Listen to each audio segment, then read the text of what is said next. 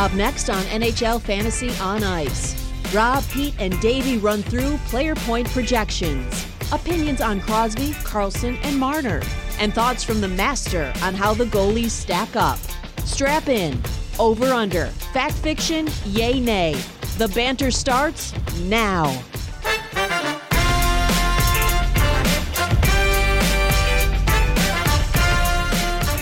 What's good, everybody? Pete Jensen, Rob Reese, Davey Satriano in the house to talk fantasy, point, and goalie win projections for the 2019-20 season. What's going on, guys? Davey, good to be back with you. What's going on, my man? You know how much I love projections, and I'm going to really need to use this help from you guys because, Rob, we did a draft the other day, and God, my team was terrible. I'm not going to lie. It was one of the worst teams I've ever seen in fantasy hockey. I saw Davey by the water cooler after this draft. It looked like he had just lost an immediate family member. He was that solemn. It was unbelievable. I said, "What is wrong, Davey?" He said, "I just had a bad draft. I had a bad draft." It was not good. So today I need this help more than anything. Well, to spin this to a positive note, I think we can all agree. We'll give ourselves a little clap for 100 reviews on Apple Podcasts. There we go, guys. Nice job so far this summer. We're talking a lot about points today, but we collectively hit 100 as a group. That's right. We certainly did. Now, 100 points. Well, first off, we need to go on the road to 200 reviews. We're not stopping at 100. Let's push for the big 200. Keep Gretzky numbers, pushing, boys. Keep pushing. Rate and review R&R. Let's go, audience. R&R. It's critical to the success of NHL Fantasy on Ice. R&R. So Connor McDavid, the obvious choice atop this list. Even with all the concerns, we got him at 106. We got 4 guys over 100. And then I think the big debate here starts. There are a lot of guys with 100-plus point capability. Sidney Crosby, another year older, some more team concerns for the Pittsburgh Penguins. Over under 100 points for Sid the Kid. I'm going to take under. And just first things first, I think the first 5 players in every fantasy draft is pretty set in stone. I've never been in a mock where it's not McDavid, Kucherov, McKinnon, Kane, and then fill in the blank. So for Crosby, he is a player that after the 5 hole I would consider, but for points-wise, I think this Penguins team might take a little step back offensively during the regular season, leading to me to believe he'll be under 97. Not only do I think he'll be under 97, I don't even think he's going to be in the top 10 scorers this year. I mean, if you look at the list, I think Marchand's going to score more. Pasternak possibly. I think Barkov gets 100 points easy this year. I wouldn't be surprised if Crosby is number 11, which is crazy, but I don't see him getting 100. He might not even crack 90. Well, I don't know. You're coming out of the gate so hot that my brain can't even comprehend some of the things you're saying. I think Barkov, it's worth noting that he is by far the best player on the Florida Panthers, and if he got you 96 last year, another thing a lot of people don't remember about Barkov and Huberdeau last year, they weren't playing frequently together the first month or two of the season when the Panthers stumbled out of the gate. They went red hot the rest of the way, and they both almost scored 100 points. So you think about that, translate that to a full season, and that gets very interesting. Both have a chance. Yeah, we know Quenneville, when he was coaching in the Blackhawks, he would change his lines up all the time, but I think in Florida, he's got those 2 guys. They got to play all season together. You'd think so, Davey, but I don't know. I would still probably draft him as standalones. I don't know if I would go in on a full stack with the Panthers just because they're sort of an unproven commodity. A lot of new bodies in that team. Sometimes it takes a while to get adjusted. However, Mitch Marner's a guy in the 90s range that I truly do think has triple-digit potential. He just signed a big deal in Toronto, and he's going to prove it this year. And there's a little competition going here. Let's be honest with the Toronto Maple Leafs. These guys are all in the running for the captain. They're all in the running for highest paid player. They're all in the top 7 in the league. And you bet that they're all in the running for 100 points. And they're probably all thinking about it. Marner, Tavares, and Matthews. Is there a bigger fan than Mitch Marner than Robbie Reese? Loves Mitch Marner. Loves Mitch Marner. Big Mitch Marner guy. Any guy that starts with the same initial, ends with the same initial, MM, I'm all about those type of players. Bob Bender, BB. BB, yeah, our producer, Bobby Bender. There you go. Mickey Mantle. Rob Reese. Barry Bonds.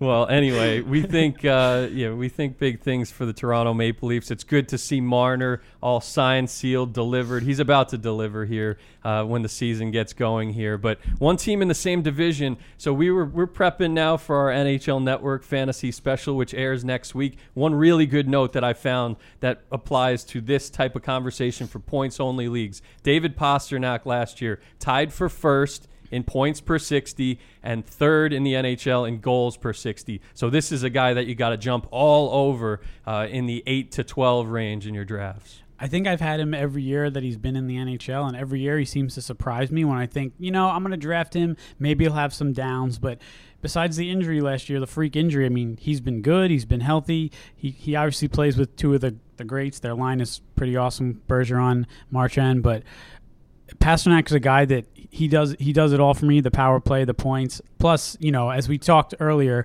he's not a center, so he's one of those guys where you want to draft higher because he's not going to slip. So. I think he moves into my favorite Bruin for fantasy category now. I am a big Marchand guy if I can get him in the top 10.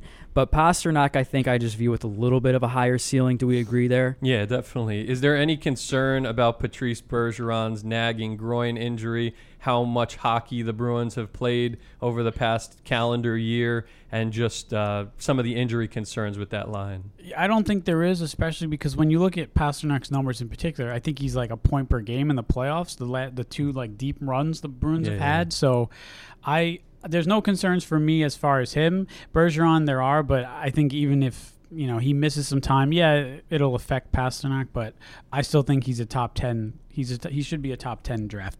So moving down to players that we projected in the 80 range, we have Claude Giroux, which Pete pointed out to me yesterday, is actually the only player in fantasy hockey going in with tri-eligibility, meaning he has center, left wing, right wing. We projected him for 89 points. I reached for him in the mock draft 2.0 at number 20. I think that's fair. I think you have some concerns, Rob, about the Flyers, about Giroux, but I like the fact that he's moving back to left wing. They have three strong centers, plus him who can take faceoffs, but they got Nolan Patrick, Kevin Hayes, his line mate Sean Couturier, strong players. Sean Couturier is another one, 76 points each of the past two seasons. For me, the tri-eligibility for Giroux is just like an added bonus because I think he can get back to 100 points where he was a few years ago when he was just missed out or either was a Hart Trophy finalist or just missed out. But the team is obviously better this year. I think 89 is very low projected for him. I know this is a collaborative effort, so we have to come to an agreement. But Pete and I were pretty much he was going to go higher than 89, and I think he's a 100-point guy. Wow, I really disagree with that. I don't know if this is 2011 or where we're thinking here, boys, but 100 points for Claude Giroux, and he's a great player. But that team is not about production during the regular season anymore. It's all about the postseason for the Flyers. Teams like that have the coaching changes, that have new bodies in there. And let me just say this, Kevin Hayes, I don't think is the missing ingredient for that team to put him over the top. That would be my concern for Claude Giroux. I think he will have a nice season. I love the tri-eligibility in fantasy. I love to mix and match, but I would not reach for a player like that. And they got Travis Konechny signed, so that's probably going to be the top line. Maybe Kevin Hayes on line two with JVR and Voracek. Voracek has a nice point ceiling when you look at what he did. I think 2 years ago he was in the 80s.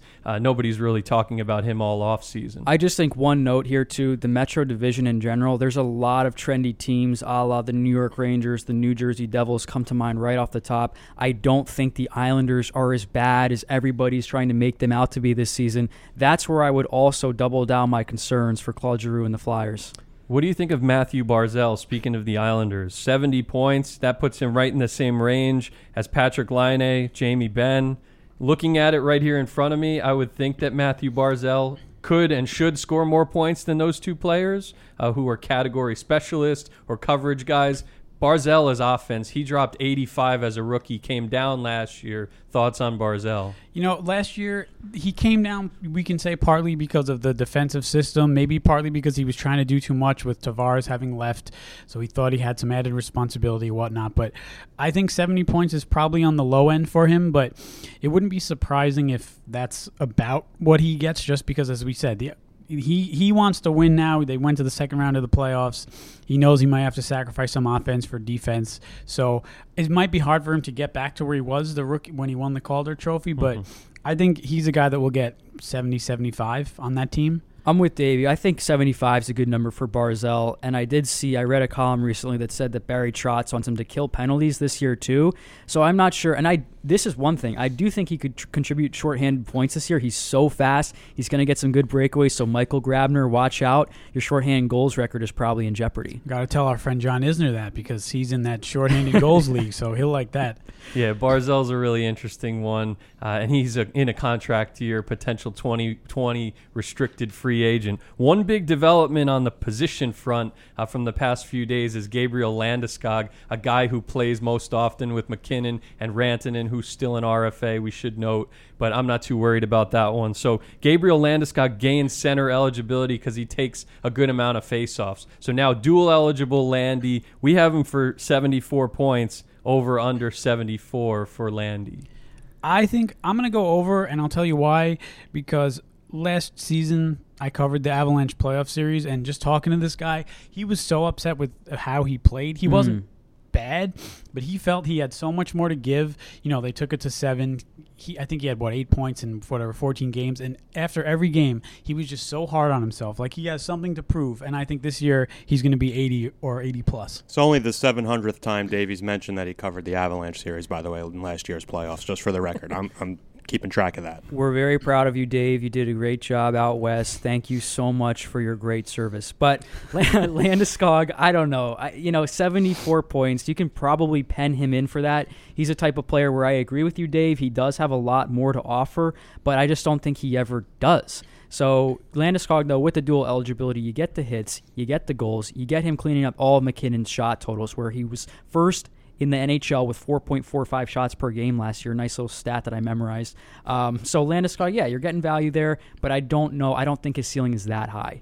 Yeah, I talked to him at the All-Star game, and he knew Nathan McKinnon's point total from 2 years ago. This guy is extremely intelligent. I actually was talking to Mike Kelly about it, too. He had the same observation about Landeskog. So he's going to do all the little things to up his point total. And keep in mind, this is also a safe estimate for all of our point projections.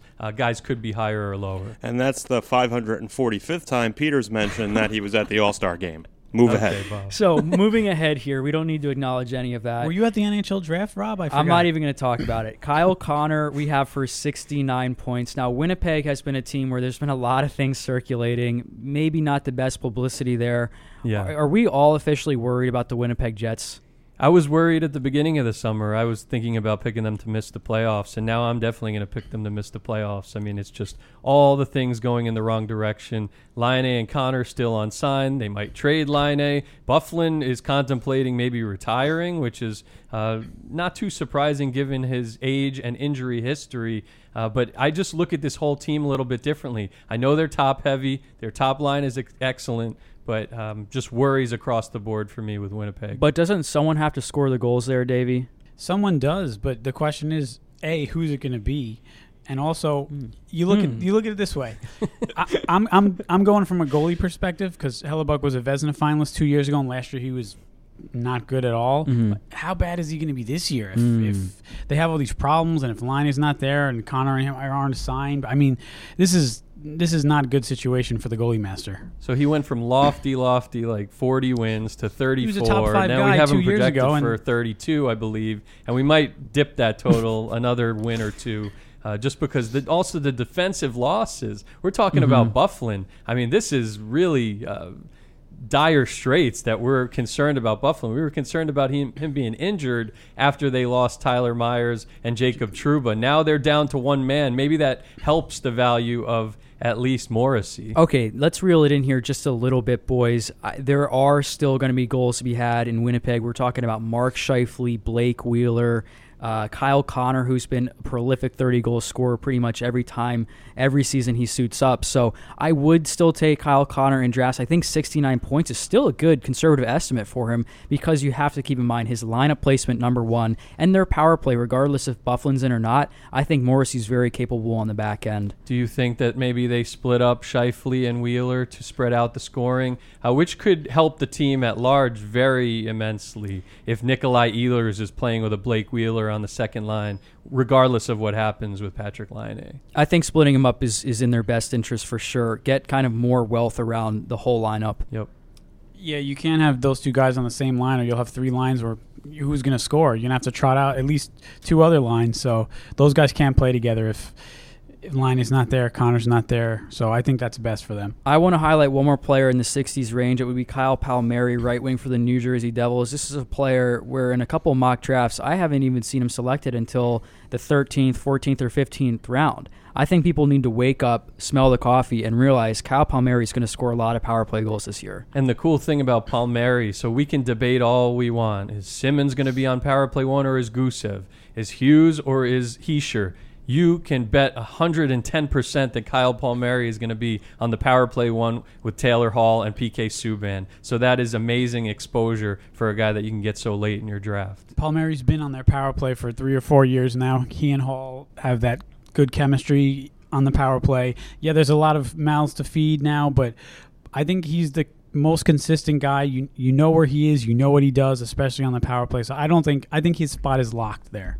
Speaking of power plays, how about Kevin LeBanc? We projected him for 59 points for the San Jose Sharks. Another name in fantasy that you cannot pass up on this year. He had a full-time power play 1 spot last year, and probably, if you watch the Sharks play, if you stayed up late enough on the East Coast, he was the best player on their power play, hands down. And he's another one that is definitely going to be on the power play 1. You can debate all you want, whether it's going to be Evander Kane or Timo Meyer or somebody else taking over, Joe Thornton. On the power play 1, is it going to be Carlson or Burns on a shift-to-shift basis? Doesn't matter. Every single time that one of those two guys hits the ice, with Couture and Hurdle, LeBanc is going to be there feasting on the opposition, putting home prime power play points to help you win your matchup in that category. I do like LeBanc, but I think Hurdle is going to be the new Pavelski. He's the guy that's going to be in front of the net, trying to tip pucks, creating havoc. So I think his points will go up more than LeBanc's, but I think they're both there on that. I'll challenge you on that, Davey, because I think we saw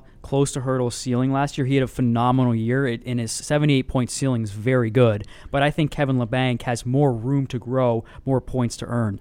And Hurdle took it a next step forward in the playoffs, really impressed all of us, and it will be interesting to see which direction he goes from here. Does he go even higher, or does he start to regress back to the injury-prone player that we came to know in previous seasons in his career? One question about Pavelski and the loss of him for the Sharks. I think it's going to hurt more than people believe. Do you think the same? I'm going to say no. That's my gut talking. I think that Pavelski, he is a big-time locker room guy. You know the phrase. Brooks Orpik was the same thing in D.C., but when those players go away, I don't know if you notice a huge impact. Obviously, Pavelski was very good on the power play, but we're talking about a Sharks team now that has Erik Karlsson, contract situation, locked and loaded, ready to go, injury concerns behind him. That is a player, mind you, that since 2013-14, Dave, pay attention to this one, 0.89 points per game, leads all defensemen. That is more than a ton of forwards in the National Hockey League.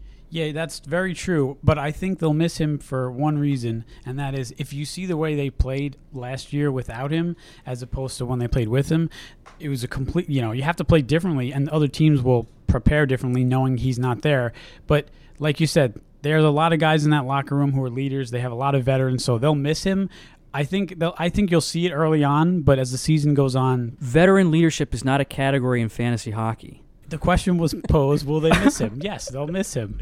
Okay, well, sure, yes, he's a nice guy. They'll miss him in the locker room, but my fantasy lineup isn't going to suffer. I just worry a little bit about the team because he brings face-offs, he brings net front presence, he brings leadership, he brings power play productivity. He was their leading goal scorer last year with 38 goals. So just keep the list going, and all of a sudden, if the injuries hit, if Martin Jones doesn't get any better, that team just could turn in the wrong direction. No, the Sharks are not turning in the wrong direction. They have a great coach. They have great management. Erik Karlsson, we're going back to Erik Karlsson again. His shooting percentage was the lowest of his career last year. If that goes back up to what it normally is, he's going to have 10, 15 goals. That makes all the difference in the world. Off that point, I actually was looking at Brent Burns over the past 5 years. His past 2 years, his shooting percentage has been down as well. So the top two defensemen in the NHL from a fantasy standpoint also have room to grow in the shooting percentage. It includes Burns. Okay, let's get off the Sharks here. Let's move down a little bit further on the list. All right, a couple guys. Robbie. A couple. Hold your Rob's getting horses. triggered. Rob's getting triggered. No, a couple guys that could make the difference in your lineup. We have down in the low 50s range. There's Yanni Gourde for the Tampa Bay Lightning. Pavel Pass. Buchnevich. Okay, we're gonna pass on Gourde. Pavel Buchnevich of the New York Rangers, who, by the way, David Quinn said he's gonna start the year on the top line with Mika Zibanejad and Artemi Panarin. That's a good one. You know, that's not how they started yesterday's game, and everyone read into Kakko was on the top line. And David Quinn said, I have no reason not to put this guy here. It's his first game, blah, blah, blah. But you're right. Buchnevich, with those two guys, he can get 60 points or so if he plays. We know he's, last year he was a healthy scratch sometimes. But if this guy can fight through whatever, or, if he can solve the issues and do what the coaches want him to do, he's going to be a great pickup. Don't we say that every year, though, about this player in particular?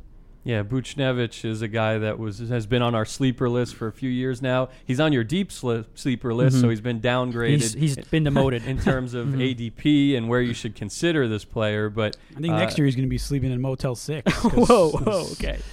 Okay, another off-the-rails comment by Davey today. Certainly Buchnevich, if he's on power play 1 and top line with Panarin, who left the game in the preseason with a minor injury. Hopefully he's okay, but that line has an enormous ceiling now and moving forward. And then the swing down into the 40s range, we have Andre Palat, left wing for the Tampa Bay Lightning. Now, everything in preseason suggests that he's going to get that top power play spot. Do you think that means that 49 points that we projected him could be upwards of maybe 55 to 60? He's an interesting one because he's been better at even strength than on the power play. He plays a scarce left wing position. He's always in the top 6 when he's healthy, but he's not healthy a lot of the time too. Also covers hits if your league counts that. So keep an eye on that for Palat. I would love to see Palat drop 60 points. I would just be inclined to take the under based on what I've seen from him over the past 5 years or so. Yeah, it's interesting who we also have projected to get 49 points would be Tyler Johnson. We know those two guys a few years ago, not only playing on the same line, but how well they feed off each other and stuff like that. But Palat, both of them have, severely in the last couple of years, just their value has plummeted. But I think Palat has more to gain this year, and I think his 50 points is what I'd say. If I got 50 points out of him, I would be happy. I would be too, and I think just to put a bow on that, any one of those Tampa guys, whether it's Gourde, Palat, Johnson, any one of those guys in a late round is always going to deliver. That's probably a non-drop situation for each 3 of those guys. 2 other guys that you can get in the late rounds that we're not familiar seeing these guys so late in drafts. Anze Kopitar, Ryan Getzlaf. Do you guys like one more than the other? They're both getting up there in age, but have high point capability. I like Kopitar better, which probably isn't a surprise to you guys because he's been one of my favorite fantasy players for a decade. So consistent, but just the Kings, they seem to have nothing going. But then again, what do the Ducks really have that Getzlaf's gonna, fare better? So I think Kopitar is. If I had to choose one, he's who I would take. Okay, Davey, how long are we going to take to make that choice? I mean, I thought it'd be easy considering you have an Anze Kopitar poster on your ceiling above your bed, but that's all right. And for me, I'm going to steer the ship to the Ryan Getzlaf side of that conversation. He hits. He does every one of those little categories that you want in a player. And the Ducks, Dave, I'll counter again here with you today. It seems like you and I are getting into a little beef on the show, but the Ducks have a lot of youth coming up in their lineup. And I think older players in general, like Ryan Getzlaf, who has been around the block a couple times, I think the youth infusion there can really invigorate a player like that's on the downtrend in his career. Granted, I'm not saying draft this player as your number 2 center in fantasy hockey, but I do think we could be pleasantly surprised by Ryan Getzlaf this season. Ryan Getzlaf is always close to a point per game when he's healthy. That's been another player plagued by injuries in recent years. But yeah, slide him in with Max Comtois, who could do enormous damage. Also a guy who hits. So that's a little physical line with offensive capability that absolutely nobody's talking about right now because everybody seems so down on the Ducks. Yeah, Comtois is a guy. I actually think he's going to be a Rookie of the Year finalist, which you might say, oh, well, we got Jack Hughes, Quinn Hughes, Capo. We got a lot of guys. But 9 points or 7 points in 10 games. He looked good when he was up here. He had an injury. He was bouncing around. But this year, he's going to make the team. He's on that top line. I think he's a great sleeper, I think, because no one's really talking about it. I agree. He's a great deep sleeper. And I've been getting chirped on Twitter about that player in particular because I did say that he would be in a top 6 role. I'm not sure what the comprehension issue is there, but there's no one else that I would pencil in the top 6 for the Ducks. I have a question for you, Rob, because I know you're high on the Canadiens. I noticed a guy in Jonathan Drouin who earlier in his career was very power play dependent, especially when he was with the Lightning. He improved quite a bit in even strength, and we have him penciled in the mid-50s. What are your thoughts on Drouin's point total and where it'll be if the Habs do make the playoffs? It's going to be higher, and I saw that he was feeding Shea Weber 1Ts in the preseason on the power play, and with Shea Weber healthy, now that's a big if, I guess, for him in this point in his career. But if he is healthy, that is going to positively impact Drouin, who you mentioned at even strength took a big step last year. But for Claude Julien, he's going to give this player every opportunity to succeed. We could be looking at 18, 19, 20 minutes for the forward per night. That could mean big things. Let's not forget what he did in the queue when he was with McKinnon. Big things coming for Drouin this season. Any thoughts on Drouin, or are you avoiding the Canadiens in your fantasy drafts? I might go for Carey Price, but other than that, I don't really, not too many appeasing players in my opinion. Max Domi, Brendan Gallagher, Thomas Tatar, Jesperi Kotkaniemi. Those guys aren't fantasy relevant. Don't forget about Claude Julien, too. I'd draft him. Yeah, Claude Julien as your fantasy coach. I'm going to name my team the Claude Juliens this year, so get that going before it's too late. We'll see what happens with the Canadiens. I'm not crazy high on them, but you can't dispute the value of a Gallagher for his category coverage and his goal scoring. And, of course, Domi, 70-plus points. That's no slouch. Now, to switch gears and go with the defenseman position here, I think we can all agree the top two, Brent Burns for 80 points, Erik Karlsson for 73. Probably not much to debate there, but dropping down a level to the 60s. We have Morgan Rielly for 60, Roman Josi for 61, Gio for 62. Any of these guys in the 60s that catch your eye more than another? The challenge here is to project who is going to be the third guy or the fourth guy who eclipses 70 points. Last year it was Giordano, who's probably going to come down. He's another year older. Just regression is obvious there. And then Morgan Rielly because of the addition of Tyson Barrie. So looking at this next list, a lot of it is injury dependent. The more I look into Roman Josi, who's in a contract year, he really excites me. He had 56 points last year in a season where PK Subban was also there and had played 60-plus games. Subban's gone, so it's going to be all Josi on Power Play 1 all season long. I think his ceiling could be the highest that we've seen yet from him. Josi would be my guy who could be like the third scorer behind him, Victor Hedman. And if I had to do a top five, you might think this is crazy, but Erik Gustafsson, he had like 60 points last year. And we know the Blackhawks, they've improved. We know how their defense, well, him on the power play, feeding passes to Kane, he can get 65 points, I think. And Gustafsson only had 18 on the power play, which is hard to believe considering they were one of the best units in the entire NHL over the second half of the season. So give them Strome for a full season, that five-man unit definitely has a chance at 70, maybe an outside chance, but it's a reality. Before we try and just hit on the upside, I would like to say it's probably smarter to go with a John Klingberg, a John Carlson, or a Victor Hedman, even a Chris Letang here, just proven guys year in and year out where their spot is not in jeopardy. I know speaking for Erik Gustafsson, I like the player a lot, but watch out for Adam Boqvist there, who's been tearing it up in the preseason, looking like a forward out there. That's a player where if Gustafsson was banged up for a game or two and Boqvist got the first power play spot, he's not losing it. Yeah, that's you don't usually lose your spot because of injury, but that's a case where it could definitely happen, and especially with Gustafsson being a UFA next year, you're probably not going to be able to bring a guy like that back. I mean, let's be honest. But whereas a Hedman, I mean, if he's banged up for 10 games, Sergachev is not going to capture the first power play spot when you have a guy like Victor Hedman on your blue line. The same thing with John Carlson. Who's going to step up and take the spot from him? Nobody. So those are the guys where if I don't have my number one defenseman locked and loaded, I need a John Carlson. I need a Victor Hedman. I need a Chris Letang, even with the injury concerns. So much offense to go around with the Maple Leafs. Is there any chance, even if it's a prayer, that both Rielly and Barrie get 70-plus points a la Carlson and Burns? Is there a shot in the world that could happen? There is zero chance that will happen. Zero. I mean, it's hard enough with Matthews, Marner, and Tavares to get those guys, 90 points each. Now you have these two guys who... We know what Barrie did in Colorado, but I think it's going to be tough for him here if you got Rielly with his surprise last year. So 70 points for each of them, there's no chance. I'll just throw out a hypothetical scenario here and be contrarian. What if, with these forwards in their big contracts, they come down a little bit production-wise in the regular season, and the production goes to their back end? I mean, is 70-plus points for each of those players possible? Yes, but the percent is low. Now, granted, if that does happen in some weird event, I could see it. It wouldn't shock me to see Tyson Barrie with a 7-0 and a Morgan Riley with a 7-0 next to their name at the end of the season. It wouldn't shock me either, especially, I mean, there is a real chance that they could play together at even strength and on power play 1. I mean, what if Nylander is not producing on the power play like he should be? They don't have Kadri anymore.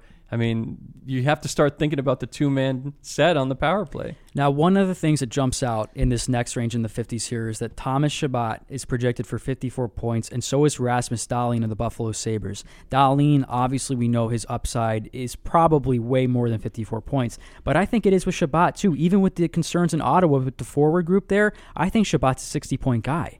Chabot will probably score more points than Dahlin unless Ristolainen is traded, but yeah, that's a great debate. Two young defensemen. I watched Dahlin the other day in person. He was whipping it around with Skinner and Eichel on the power play 1, just a preseason game. But, I mean, really impressive skating ability. That guy turns corners like few defensemen in the entire NHL, in my opinion. So, interesting debate, but I would lean Chabot just because he's going to be the lone wolf on that power play with Tkachuk. I mean, probably, high percentage of their goals this year are going to run through those two players. I would lean towards Chabot also, but one thing's for sure, if you're taking either of these guys, throw plus-minus out the window because they're not helping you there. Might burn you. And how about Torrey Krug for 52? This was a player last season that had 30 power play points in 69 games. I mean, I think his ceiling is probably 60, 65 this year. It's also a contract year for him, so that always adds a couple of notches. You know, we saw McAvoy and Carlo, they got paid, and he's going to have a good year this year. Shout out to Nick Alberga, contract year. Listen, little pop for him. Go listen to his podcast, Unmuzzled. It's pretty good. Nick, we're looking forward to having you on the show again soon. But we know you're listening, obviously.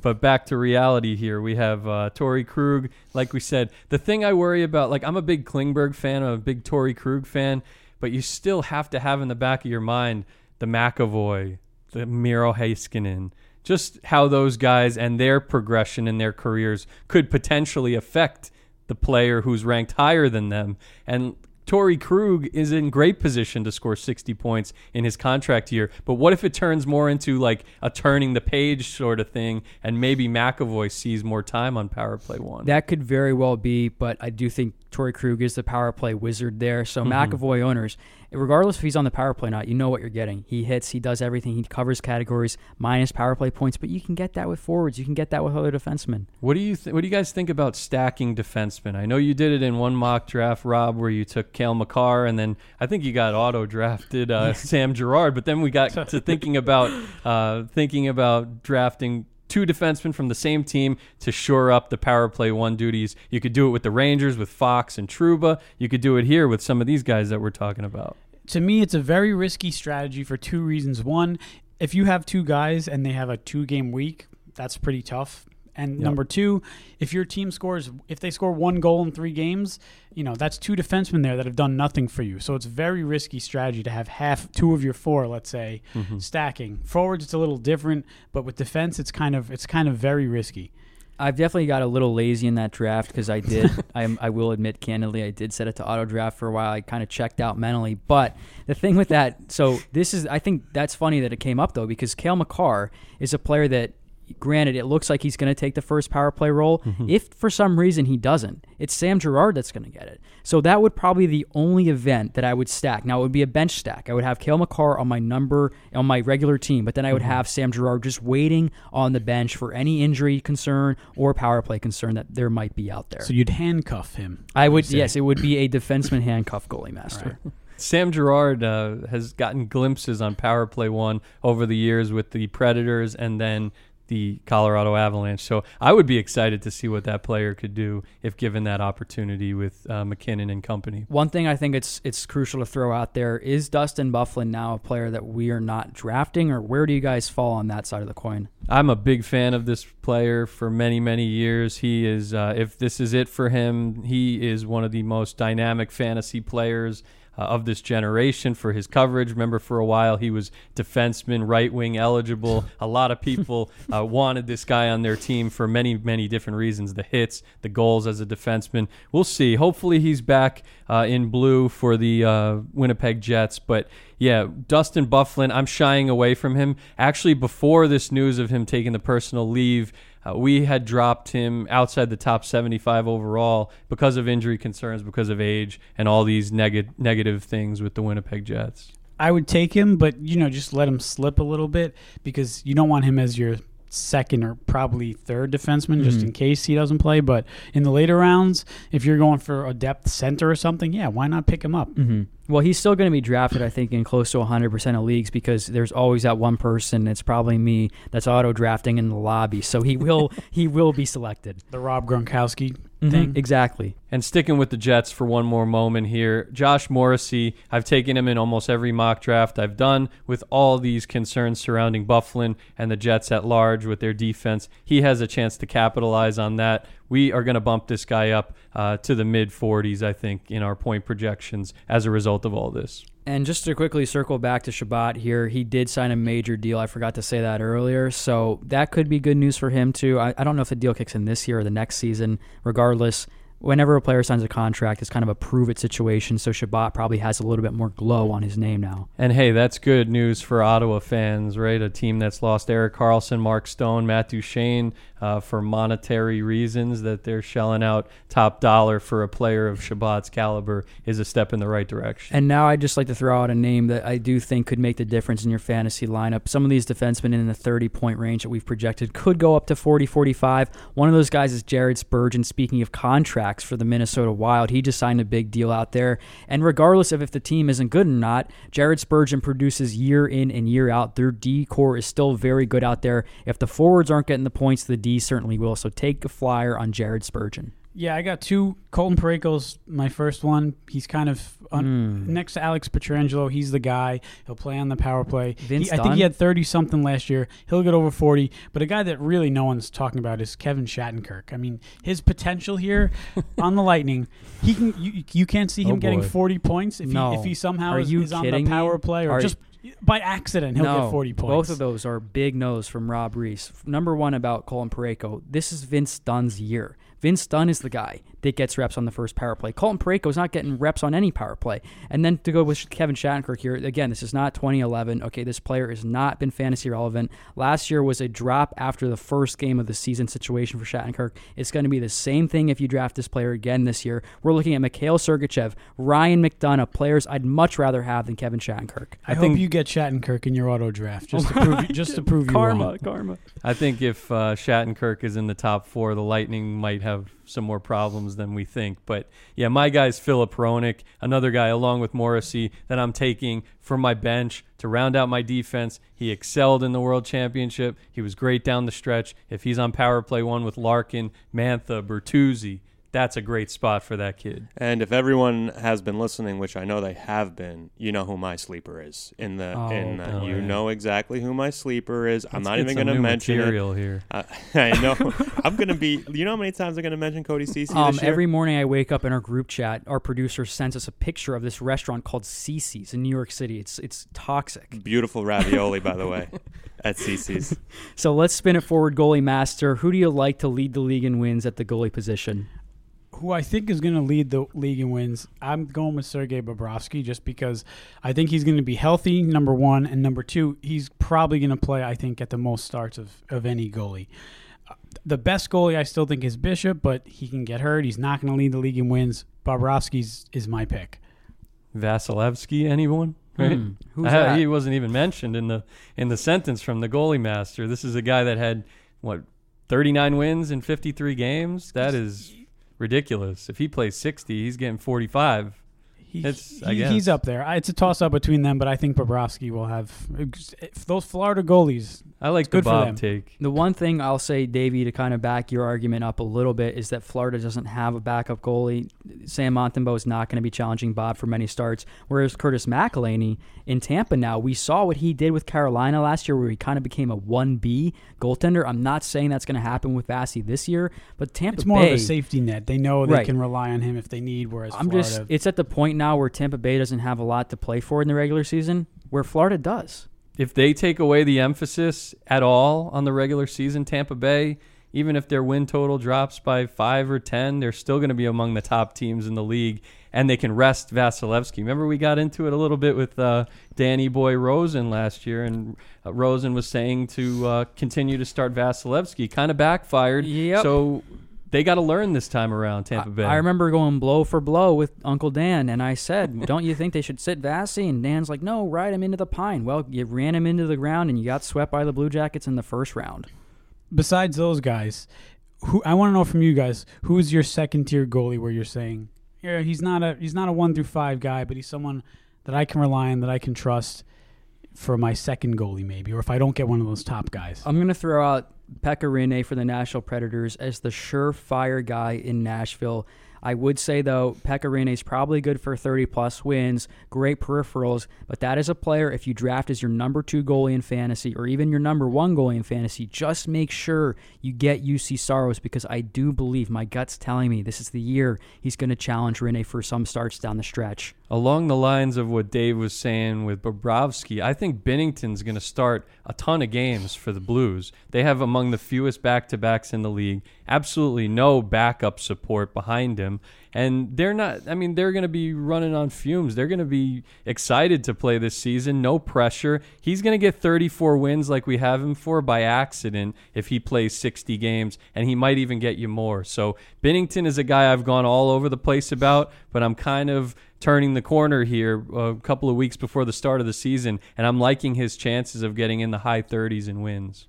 For me, it's John Gibson. I know the Ducks may not be as good as other teams, but you saw how good this guy was last year. He wasn't getting the wins, but save percentage, goals against, if they're only scoring 2 goals, it's hard to get those wins. But this year, they're much improved. He's going to slip in the people's minds just because of that, but he's a guy that I would certainly take if he's there at the 10th or 11th goalie. I still think there's sneaky appeal to the Ducks. I still think Gibson has a 35-plus win season coming in the near future. I don't know if it's going to be this year, but this is bounce back city for him. I know our buddy Mike McKenna thought that it was crazy for you to say he has bounce back appeal because he had whatever high save percentage, even though that team went off the rails. But yeah, the Anaheim Ducks have a high ceiling any given season just because of their goaltender, who's top 5 in the league, I think, in reality. When looking at the goalies that we projected for at least 30 through 40 wins, Davey, who's a guy that you might be shying away from in drafts this year?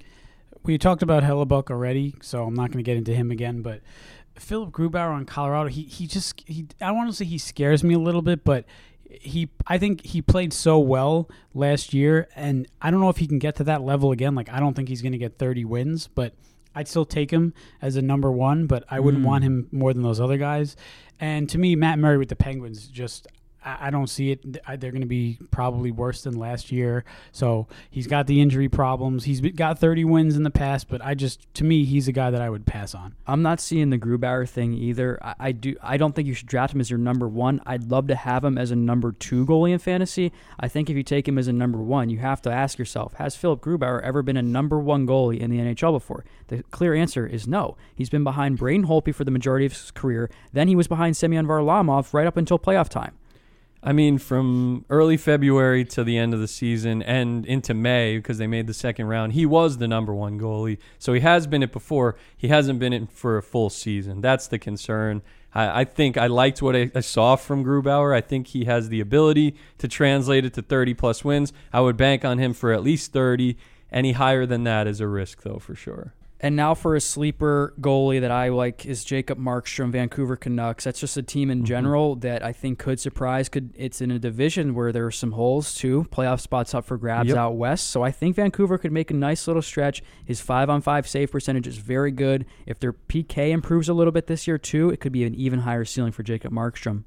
I'm going to go off the board here with the Columbus Blue Jackets, because if you get a good number 1 starting goalie and you miss that run and you need some goalies to fill out your team, I would go with, am I saying this right? Elvis Merzlikins, Rob? Nice. Is that very good, Elvis Dave. Merzlikins and Jonas Korpisalo, because you don't know who's going to start there, but those are the 2 guys.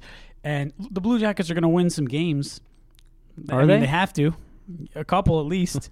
And these are two guys where you can get them very late. So if you want to focus your team on other areas, get one goalie. You can get those guys late. And I think they're going to surprise people. Merzlikins in particular, but both of them. You know who I would take a stab on as my third or fourth goalie if available? Either Robin Lehner or Corey Crawford. I would not trust either of them as my number 2 on my fantasy team, but I think there's some appeal in the Blackhawks. I think they're going to make the playoffs. The more we seem to talk about it as a group, the more we all like them. They're all in contract years. That goes for the forwards too, DeBrincat, Dylan Strome.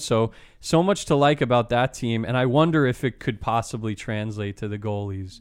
Just one question for you, Goalie Master. How many goalies should I have on my fantasy team? You need to have, I think the perfect amount is 3, but I sometimes like to go 4 just because if there's an injury or if I want to trade someone. But 5, like your other strategy, I know you were doing that on purpose, or 6, whatever it was, that's too many. Get 3. If you're comfortable with your bench, forwards, defense, then you can take 4. But 3, I think, is the perfect amount. 2 starters, 1 handcuff, or guy who could be number 1, and you're set. All right, Dave, 3 goalies it is for my fantasy team. So that'll do it for our projections episode. Now, please, not to get too in-depth here, but we do read the reviews. We've seen a lot of funny ones lately, so don't think we're not reading them. We see them. 5-star reviews. Please keep them coming. And check out the new addition to the NHL Podcast Network. It's NHL at the Rink. Dan Rosen, our buddies, hosting it, did a great job with the first episode. I love the interviews with Kane. I love the one with Jonathan Marchessault getting a little personal there. And then we got Executive Suite back on track here, start of the season. Hey, boys, Deb Placey, new episodes coming before the start of the season. We're running the gamut. We got Jim Nill, the Dallas Stars, Armstrong with the St. Louis Blues, Billy Guerin, Kyle Dubas, and the newly minted GM of the Seattle franchise, named to be released, Ronnie Francis, will all be released before the season starts. We got the odd number of teams right now in the league, but we got some labor peace, and we got a new team on the horizon in Seattle, so we're excited about that. So for Bob Bender, Davey Satriano, thanks again for joining us for the projections. Robbie Reese, Pete Jensen saying so long. Thanks again for listening to NHL Fantasy on Ice.